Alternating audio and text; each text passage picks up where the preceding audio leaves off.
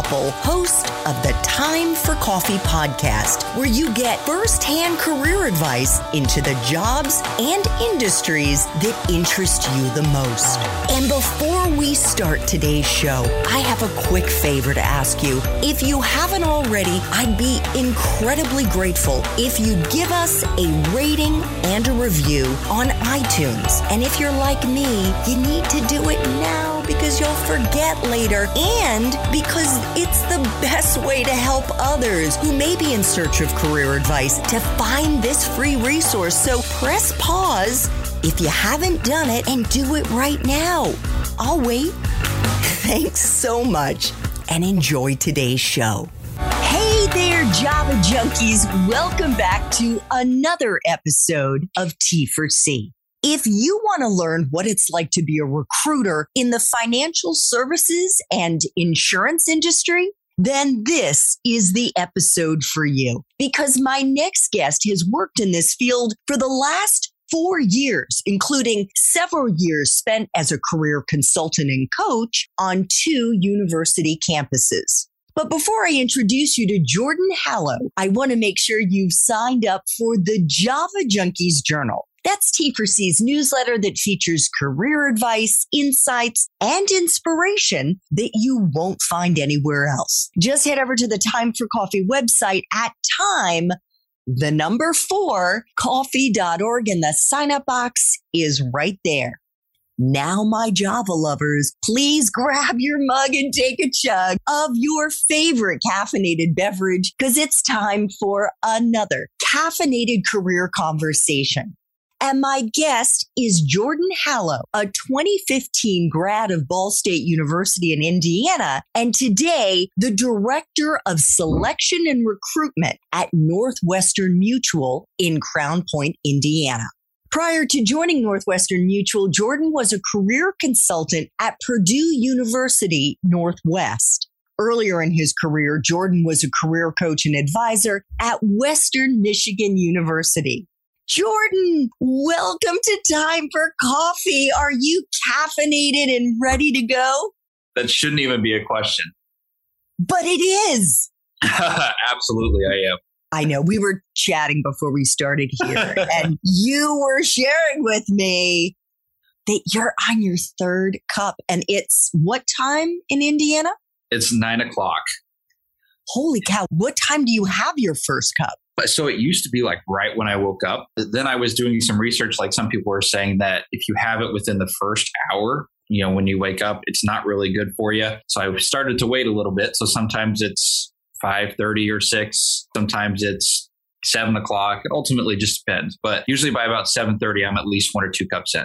Yeah. As I was saying to you, in my experience as a very experienced coffee drinker, I find after the 2nd cup, it's diminishing returns. Like I find I get more and more tired the more caffeine I ingest. That's why you just drink more, so that you just prolong feeling diminished. I don't know about that, but listen, I'm just thrilled that I have a fellow caffeine junkie here with me.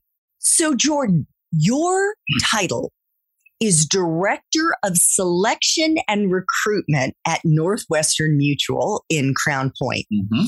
I looked it up before we started this interview. Northwestern Mutual is the marketing name for the Northwestern Mutual Life Insurance Company and its subsidiaries. Is that right?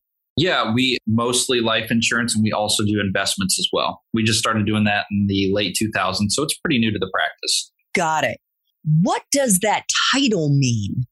And what do you do in this role? It means so much. It means I wear a lot of hats. Basically, I am part of a district of Northwestern Mutual. We then report to a larger office. So for us, it's Indianapolis. It's in our bigger cities in the country. And then that office then reports to our corporate office based out of Milwaukee, Wisconsin. For me, there are 9 different districts in our state. And there are multiple offices that comprise those districts. So for me, what I do is I handle and oversee all the recruiting processes for candidates moving through the financial advising pipeline. I also source. So I find those candidates that may not be actively looking. Maybe they are, but through different job sites. Of course, LinkedIn is a huge asset to what I do on the daily basis. Pretty much meeting with candidates, having that initial conversation with them, and then really just kind of moving them through the process. And then they meet with my managing director, who's kind of the hiring manager. And then we kind of just keep navigating and going through, and then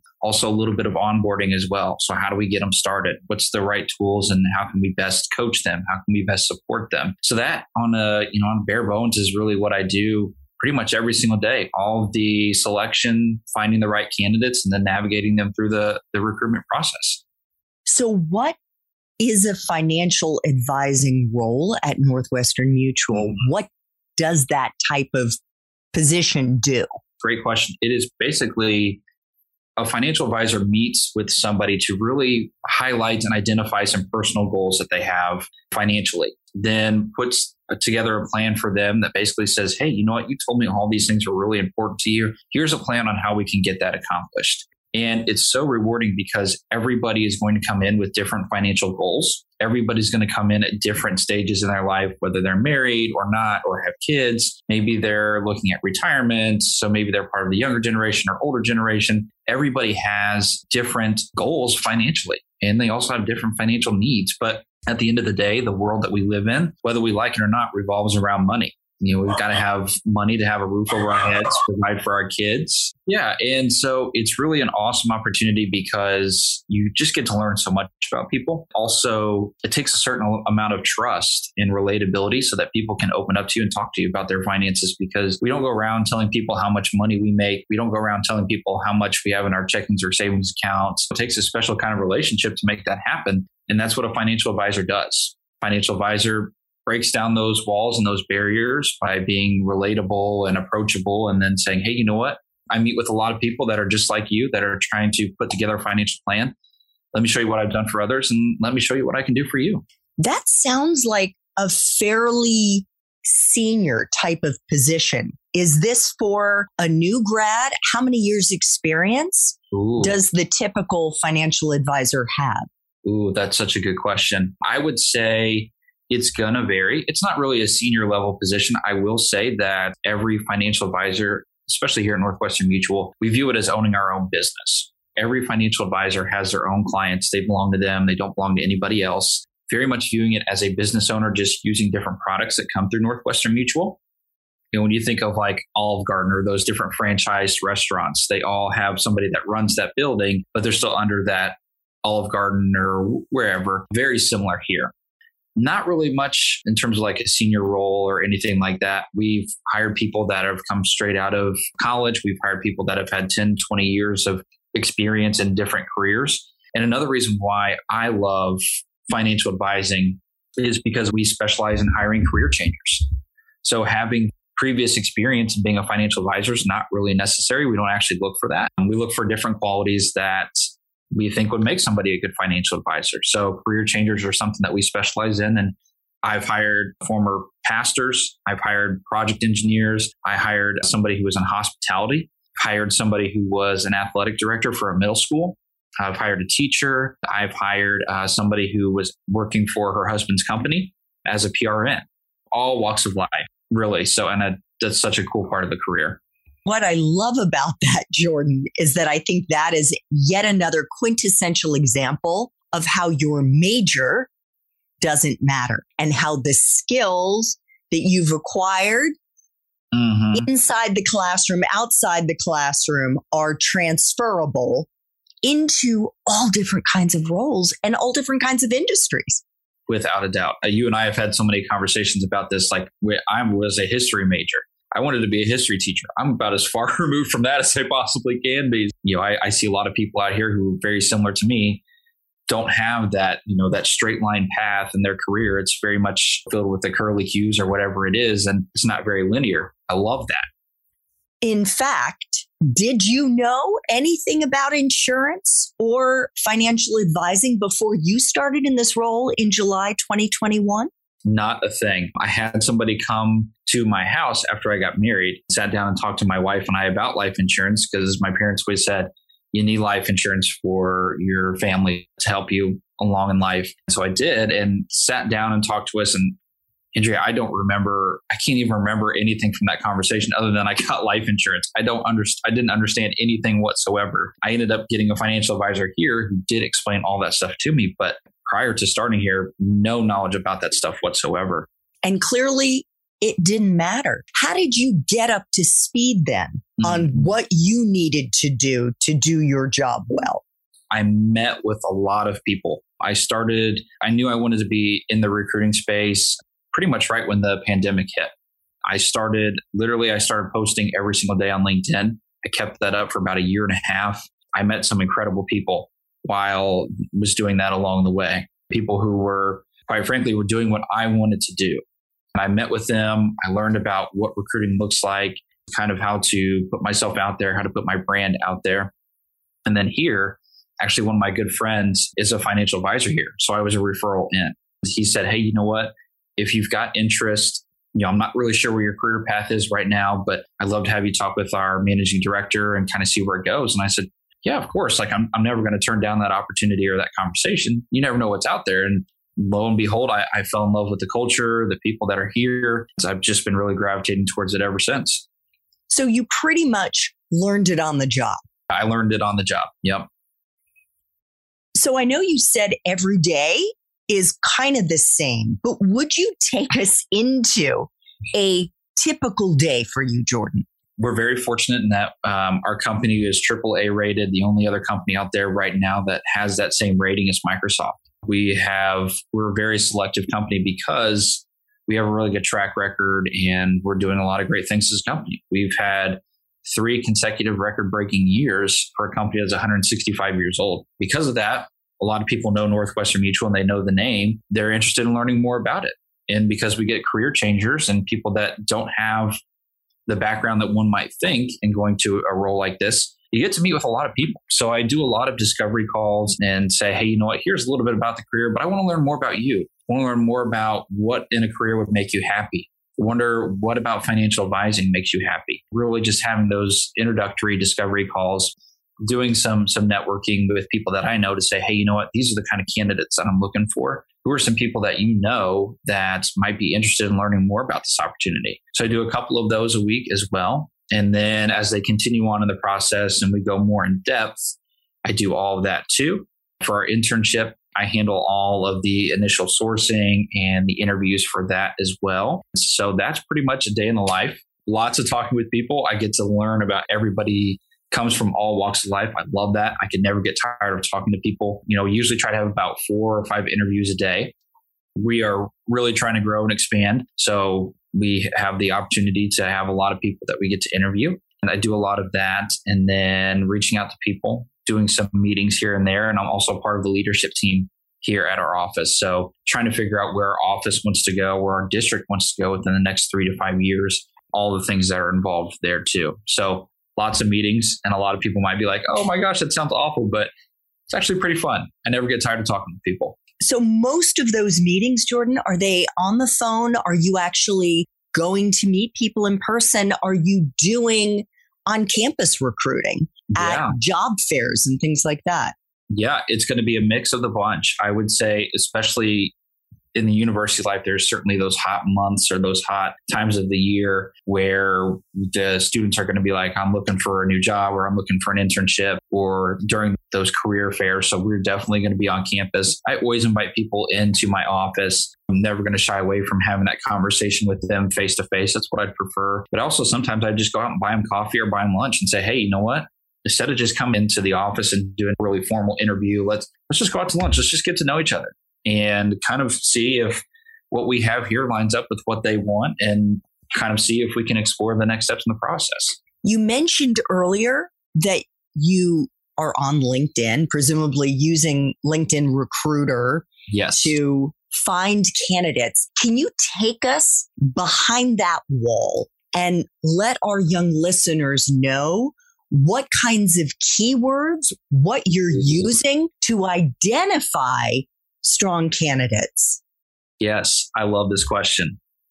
So from the behind the curtains, the first thing that I'm going to do is in LinkedIn Recruiter, I can have different pipelines that I create, and I can create those based off of, just like you mentioned, those different keywords. So I'm going to pull keywords from my job description. I'm going to pull keywords from people that I know that in the past have produced some really good candidates. So, for example, it could be sales, it could be account executives, it could be finance, it could be relationship building, it could be marketing, it could be finance, any of those commonality keywords that you might associate with financial advising. I'm going to be pulling those and I'll do Boolean searches so I can combine finance and marketing and get some results from that as well. Instead of just looking at one keyword, I can search a bunch at one time. And then I'm going to look at geographic location too, to see how close you are to the office, things like that. I can also pull where you graduated and see if we've got some commonalities there. That is definitely some stuff that I will search. And then it will also tell me if people are open to opportunities, if they're more likely to respond back to my outreach. Lots of different filters that I can go through to try to find that ideal candidate. You mentioned Boolean. What is that? So a Boolean search is basically where I can combine a whole lot of different keywords that I'm looking for. And I'll differentiate between buzzwords and keywords because keywords relate to my job description. Buzzwords are more like career oriented or detailed or attention to detail. I'm not looking for that kind of stuff. I'm looking more for like the soft skills and the hard skills. The Boolean search allows me to search multiple different things at one time. For example, I can search sales and marketing and account executive. And I can pull profiles based that have those 3 keywords in them versus just searching for one keyword at a time. Great. Thank you. What is a typical recruiting cycle for a financial advising candidate? And what can you kind of lay out how long that usually takes? Yeah, I would say from my initial interview with them or my initial conversation with them, it could take up to 3 to 4 weeks to get through the process. So we will meet with me. I'll kind of get to know more about you and see if that mutual benefit is there. Then if everything sounds good and you're interested, then we move on to the next steps in the process where they meet with myself and or the hiring manager to kind of go over a day-to-day activity, learn more about the company as well, and give us a little more opportunity to kind of dig more into learning more about them. And then after that, we will have some conversation around compensation and what that looks like in the career, which if a spouse is, we typically include spouses if they want to be part of that so they can understand everything there. Then if all sounds good from there, then we extend an offer. And whenever they accept, we usually give them a couple of days or up to a week to accept that offer. And then after that, we start with training. So because we bring in people who do not have a background in finance, and I love that, we train you on everything that you need to know. So that involves getting licensed. And that's a huge priority. And then also getting meetings on your calendar and kind of bringing you up to speed, a slow runway to get you up and going full time. So we've got different training. We've got training that happens at our network office down in Indianapolis. You get to meet from some of the greatest minds in the industry. It sounds like a lot, but it happens pretty quickly. How long is the training? The training itself could be anywhere between 6 to 8 weeks. Okay, so that's pretty significant, but the recruiting process actually is pretty quick. It's pretty quick, yeah. And ultimately, it depends. Some can even move through quicker than that. All just depends on how ready they are. Maybe their background might play some role into it. For example, if I just talked to somebody who was working at a bank as an investment banker, they're already licensed in 3 of the 4 licenses that we need. So for that person, they're going to go through it much quicker than the other person who's not going to be licensed starting off. That it could totally depend. And I think that's the best thing about it is we can kind of see, hey, you know what, you might be farther along than we might have a typical candidate be. So we can kind of move you through the process and get you started quicker. Is there an incentive for you, Jordan, in terms of if you manage to bring in a certain number of candidates, you would get a bonus? Is there anything in your... Yep. Okay. Yep. So I have some, and then my financial advisors who are here, they also get a bonus as well if they bring people on board. That's kind of nice. Yeah. It's really nice. Yeah. So what is the best part of this job? And what is a part of the job that sucks? And you and I were chatting before I started recording, and I said, gosh, Jordan, you look tired. And you said, I am tired. I'm tired, yeah.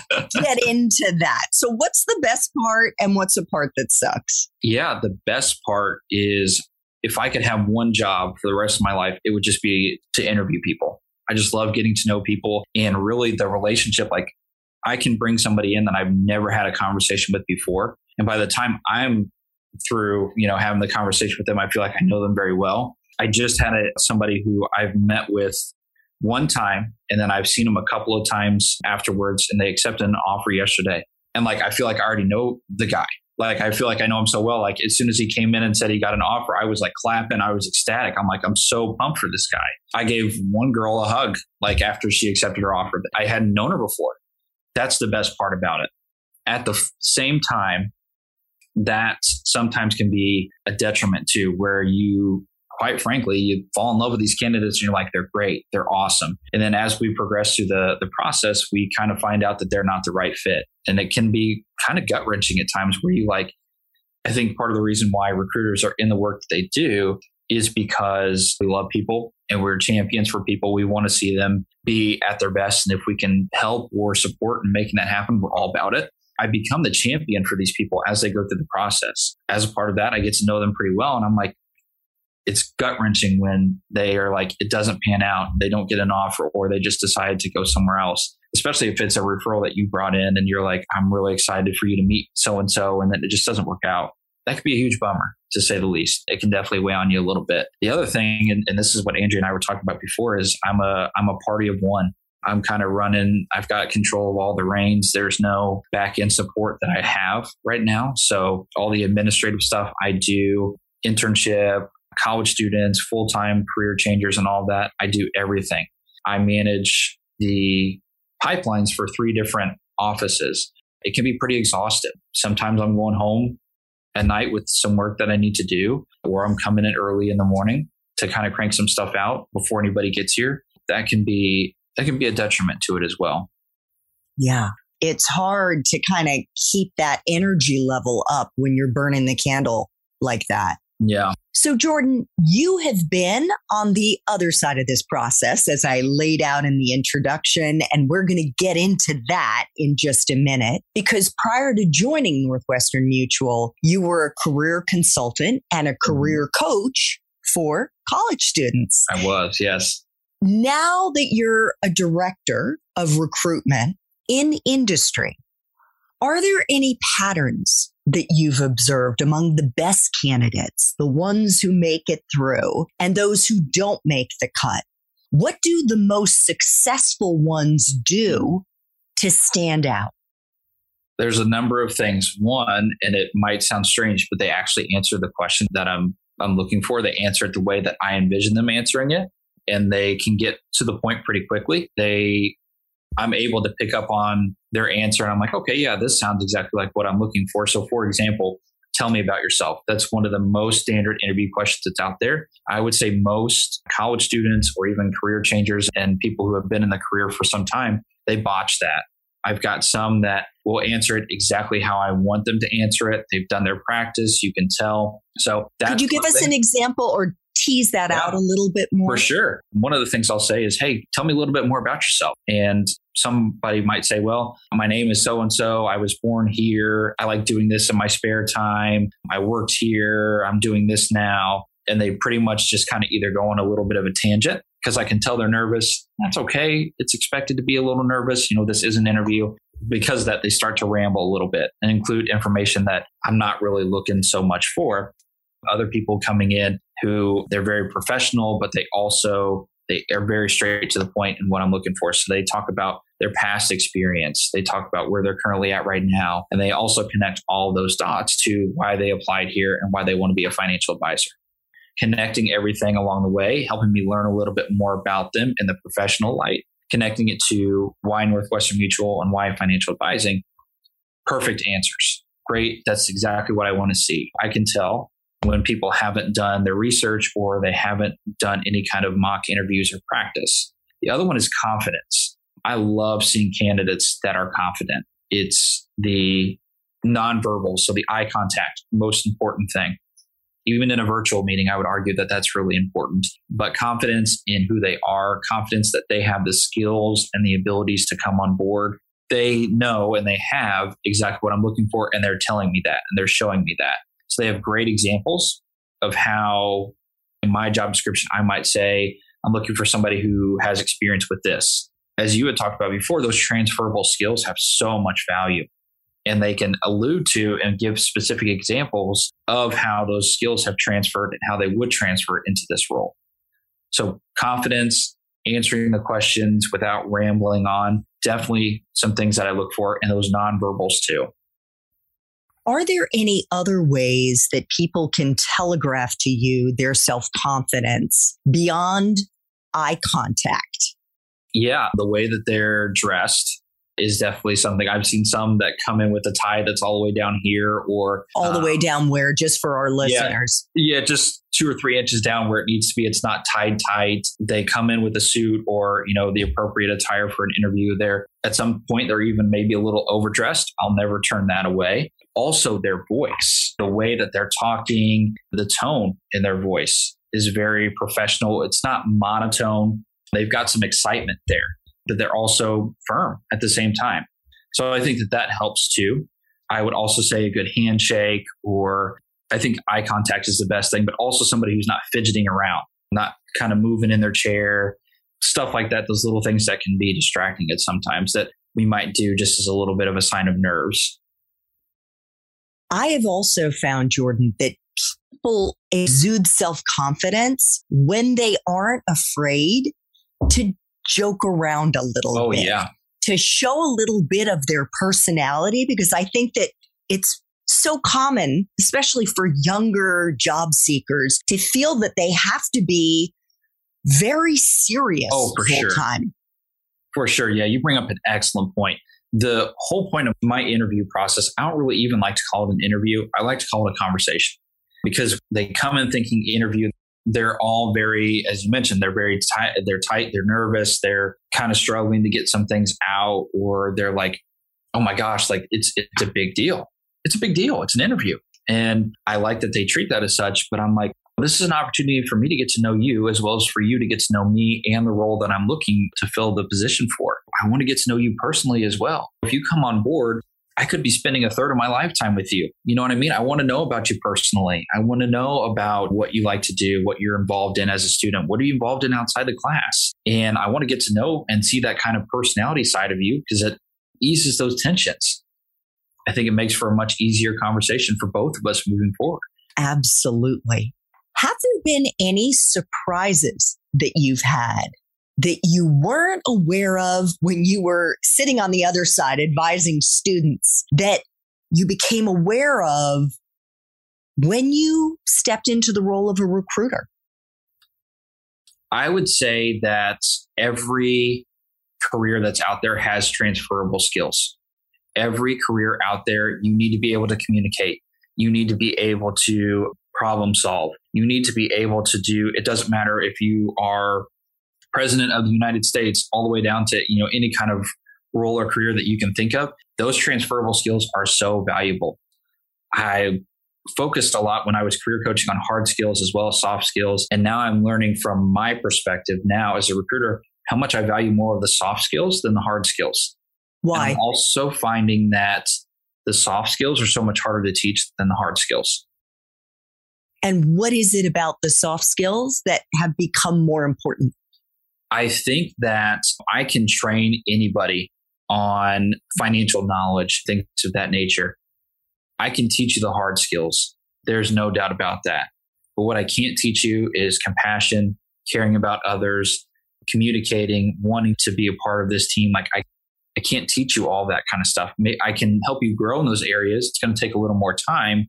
But if you don't have that passion for it, that's hard for me to teach. If you don't have, it's hard to teach character versus I can teach you how to run estimate for, somebody for saving up for retirement between 25 and 65. We can run that and I can show you that just like that. Easy to learn. Not so much easy to learn for like communicating and that character and all that stuff. It's really valuable. Got it. Okay. So let's flash back to your time as a career coach and consultant working at 2 universities. And most recently, you were at Purdue University Northwest in Indiana. What did you do in that role?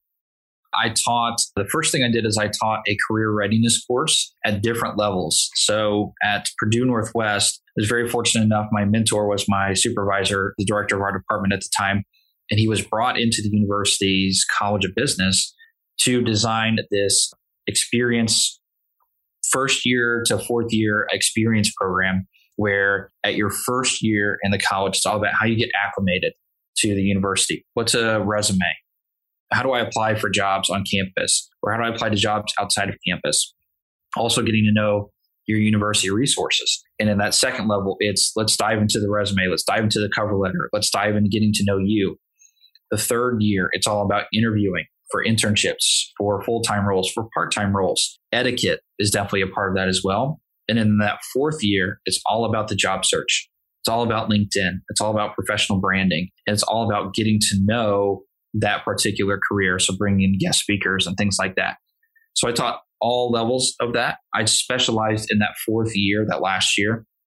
And I'll be honest, that was my favorite. And I did that. I also did career coaching. So helping with resumes and cover letters, helping connect students with employers and people that I knew that were in my network. That was a huge part of it, which I don't really think a lot of students really understood would be part of it, and did that as well. And then I did a lot of different community outreach programs. So to connect students with employers, I set up career fairs for students. I set up different volunteer opportunities for students to partner with employers and professionals. A lot of that, the student seeking side as well as the employer facing side. I'd love to dig in a little bit to your favorite part of that experience. And that is that fourth year when you were helping usually seniors get into the job search process, because it really is a process. And because most schools don't require students to take a how to find a job and start a career course, many students are lost about how to get that process started. And they just end up scrolling their phones or their computers, looking at job boards, and then randomly applying for jobs. During your time at Purdue, Jordan, you actually built a course on navigating LinkedIn to help students build their personal and professional brands and gain the attention of people like you, of recruiters and hiring managers. Could you share a few of your tips? Yeah, I would. The reason why I created that course is because I had so many students that were getting ready to graduate that had less than 10 connections on LinkedIn. They didn't have a picture on their profile. They had nothing written, or they had something about, hey, sophomore at the university, but they're a senior at this point, so they haven't touched it in quite some time. And I was thinking to myself, gosh, the LinkedIn profile will teach you so much more than a resume will. It's more of a blank canvas. You can learn so much more about somebody from their LinkedIn profile. And also, from my perspective now, as somebody who oversees hiring, I'm going to everybody's LinkedIn profile that I possibly can. And I want to learn more about you from outside your application, or what I haven't learned from you yet that your LinkedIn profile will teach me. I saw that students weren't really doing that. And I kind of said, hey, you know what? Here's an opportunity to bring this to light, to say, hey, this is how you should be using your LinkedIn profile. Here's how you connect with people. So I thought that that was really critical. And then the other part of that was I started bringing in guest speakers who are in these career fields that students are wanting to be in. Data analysts, financial advisors, accountants, marketing, every single people in sales and all those people, and brought them in with students to give them the opportunity to interact with them, then add them on LinkedIn and connect with them and have some more conversations outside of that. I would say that those were some really valuable ways in which students kind of grew and developed, and why LinkedIn played such a huge part in that, because it bridged the gap between the two and allowed students to kind of see, okay, hey, now I'm connected with people in these fields. Who are they connected to that I might be able to connect with? So that has been that was really critical, helping my students kind of see that.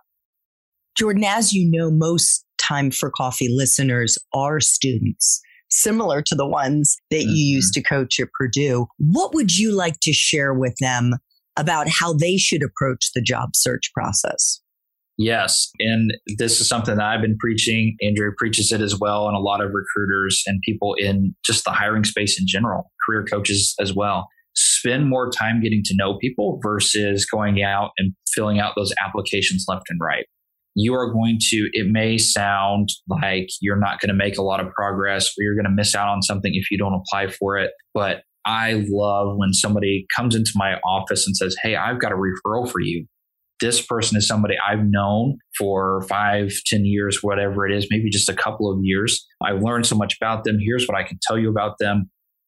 Here's why I think they would be a great candidate. Awesome. Let me call them right now and see if we can set something up. I've learned so much more about that candidate already before I've even seen a resume from them. And I know that they're a qualified candidate because they came to me from somebody who knows this career and knows this field very, very well. They're only going to pick people who they know are qualified. Spend more time on that and getting to know the people inside the company versus going out there and trying to apply for anything that catches your eye. If you are just going out there and applying to everything, you're going to find that you are going to either burn out very quickly because the company may not align with what you want in a company or what you want in a day-to-day. And it's also more or less trying to find a job versus trying to find a career. And I want every college student to really think about, how do I find a career versus how do I find a job? Because they are significantly different. What is the distinction? A job is something that you're going to be in short term, that you don't really see yourself doing beyond a couple of years. When I'm looking for a financial advisor, what I'm looking for is somebody who wants to make this their career. When you are that, you are fully bought into it. Also, anybody who is in their 5th year, after their 5th year of being a financial advisor at Northwestern Mutual, you're 94% likely to retire with the company. It's got an amazing track record, and that I want everybody to see that long term. I don't want somebody to come in for a year or a couple of years and decide, hey, you know what, this really isn't for me. And they're not really bought into what we have at NM. They're not really bought into the culture or anything like that. They just want something to pay the bills. Everybody's got bills they need to be paid. I respect that. I've got them myself. But I want you to find something that you'd be happy with. And a job is just, might be a stepping stone, which is okay. But I want you to think career. I don't want you to think short term. And that can be hard as a college student because you're thinking about, I need to get something so I can start making more money. I need to get something right away. Find your fit and find your career and find the company that fits all the stuff that you align with. And I guarantee you, you'll be happier. You'll make more money over time, and you'll be in something that you're really happy in versus a job where you can be happy in it, but most likely you might be job searching within the next year or so.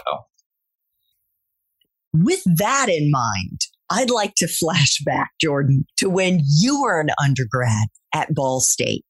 And you've already said you were a history major. Yep. And you thought you were going to become a history teacher. You graduated in 2015. What did you do with that degree when you graduated? What was your first job and how did you get it? When I was at Ball State, I loved history. I still do to this very day. If somebody came up to me and said, hey, we'd like to have you teach an adjunct class at a university, I'd be all about it. I'd love it. But what I was doing at Ball State is I was very involved outside of the classroom.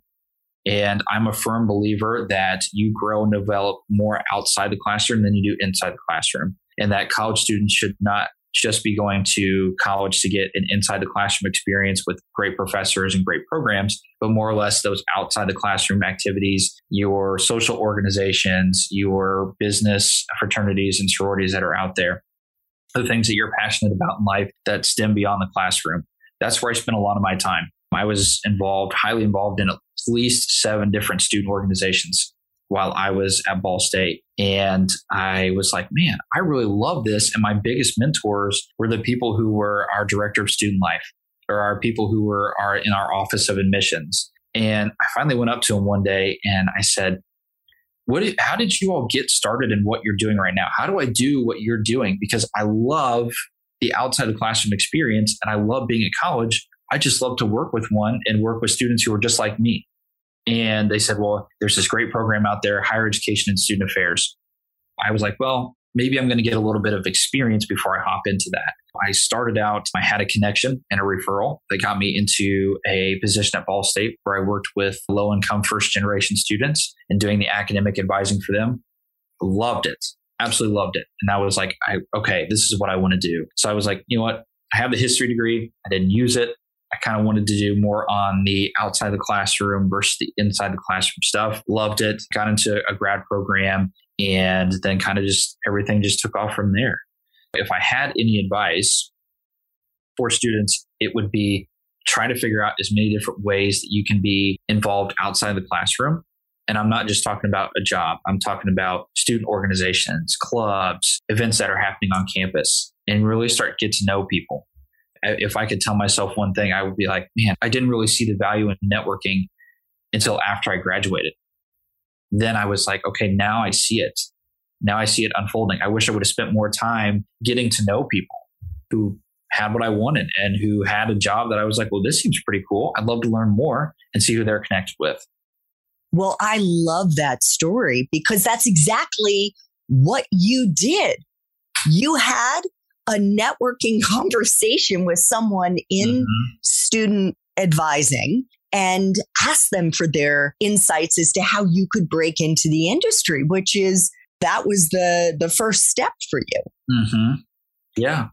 And you have gotten 2 graduate degrees in the relatively short time since you finished at Ball State. You got one in educational leadership at Western Michigan, and the other, you got an MBA at Purdue University Global through their virtual program. Did you have to pay for those degrees because you were employed at both universities at that time? Great question. I did not have to pay at all. I was part of I always told myself, and through the advice that I gotten from peers and mentors, hey, if you're going to do anything outside of undergrad, make sure that it's paid for. Do everything in your power to get it paid for. I went out of state at Western Michigan, and I was a little worried. I'm like, well, out of state tuition's a little more pricey. They still covered it, and they provided a stipend for me while I was working there at the university. And then while I was at P&W, there was an opportunity as an employee incentive to get program completely paid for, anywhere from associates all the way up to a master's degree. Certificates were included in that as well. So I was like, this is just a missed opportunity if I don't capitalize on this. And totally. So that's what I did. And very thankful for both of those. But yeah, I was like, if I'm going to do more schooling, I want to make sure that it's paid for. It's definitely out there. A lot of people think like, hey, I want to go to school more, but I don't want to have to pay more. There's a lot of different ways in which you can get all that covered. That's not just scholarships or anything like that. So what are they? They are, we call them tuition assistantships. When I worked as an assistant for these different offices, they fully covered my tuition and they also gave me a stipend on top of that. It was a way for them to have somebody that wasn't full-time with the office, so to pay them, they just had to focus on paying my tuition and then paying me part-time. It saved them money. I was able to work 20, 25 hours in that office to provide some support for them. It's a very, very common thing in different universities. It wasn't just that department on campus. I could think of 15 different offices on that campus alone that were providing those graduate assistantships for students. And how can students find those opportunities? Do they just type in the name of the school and then graduate assistance programs? Yeah. They can do it a couple of different ways. I would highly recommend reaching out to anybody that is a graduate program director or coordinator. You can also go online and learn more about the programs and see what else is out there. They will typically, one of the first things that they'll say is that we do provide tuition assistance and full-time or part-time opportunities, reimbursement, and all of that. So I'd highly recommend going on the website, connecting with somebody who's graduate programs at that university, because they're going to know everything about them and what can be offered and who's offering what. That would be a great place to start. And then also just connecting with people who might be program coordinators for those graduate programs that you're really interested in. Wonderful advice. Jordan, I have 2 final T4C questions I try to ask all of my guests. The first one is, if you could share a time in your professional life when you struggled, maybe you failed, maybe you face planted. The important thing is how you persevered And if there was a lesson that you learned in the process? Yes. I would say the first one that comes to mind was when I was a graduate student. My first time I was working at Western Michigan, and I was working in student organizations and student life, but I was specifically involved in the fraternity and sorority life side of things. And I was in a fraternity myself. I loved my experience. I would contribute who I am today a lot to what I learned in that time. So I was like, oh yeah, I would love to work in that space again. I learned very quickly that it was not where I wanted to be. I was working after hours, 9 o'clock, 10 o'clock at night with student meetings and things like that. And I was also learning that I wasn't very good at delegating things. I felt like I had to do everything, and I knew and I felt that if I did it, I knew that it was going to be done right in the way that I wanted it to be done. And I didn't give a lot of responsibility to my students and say, hey, this is your event. This is your experience. You go do what you want. You make it what you want. It came back on me. My supervisor was like, hey, you know what, Jordan, like, these are some of the things that we're hearing from students, and they're kind of losing a little bit of trust in you. And like, they're kind of hesitant to reach out to you about these kinds of things because you seem to be so much in control. So I learned very quickly, like, if the proverb is, if you want to go fast, go alone. I can't remember the exact proverb, but it's, I know that. If you want to go fast, go alone. If you want to go far, that's the one. Go together or something like that. Yes, that's exactly. It's an African proverb. Yes. And so it sounds cliche, but I was like, I really learned that that's just how it is. You can't do everything by yourself. You need to rely on other people. If you think that you're doing everything yourself so that you're saving other people time, you're also diminishing their growth and opportunities for them to experience and do new things and really take on things that they may not have envisioned doing before. It's going to help them grow so much. And I learned that pretty quickly. And I was like, I've got to learn to delegate. I've got to learn to be better in my communication with people as well. Thank you so much for sharing that. Yeah, of course. Final question. If you could go back to Ball State and do it all over again, but based on the wisdom you have now, what advice would you give yourself, Jordan? Oh, I would say go out and meet as many people who are different from you. Don't try to, it's very easy for us to kind of either put ourselves in a box of people that we associate with that think very similar to us. I would say the best thing about my experience in college was that I learned so much from people who are so different than me. People who had so many different backgrounds, people who had so many different lifestyles that I was not used to. I came from a very small rural town, and I ended up going in being at a college where I was exposed to people from completely different walks of life. And I loved that. They challenged me. I learned so many different ways to view things. So I would say seek out those people that are different than you versus trying to seek out those people who are similar to you. You will only grow when you are exposed to new people, new ideas, new ways of thinking, and the relationships that you will build with those people, you might think will be really hard because they're different than you. I promise you, they are much easier than you think, and you will really thank yourself more for having exposed yourself to people who think and operate and act differently than you. And that is going to be a trajectory into your career when you are going to be surrounded by people who think, act, and do things differently than you. You have to learn how to work with those people. And a great way to get started in doing that is while you're in college.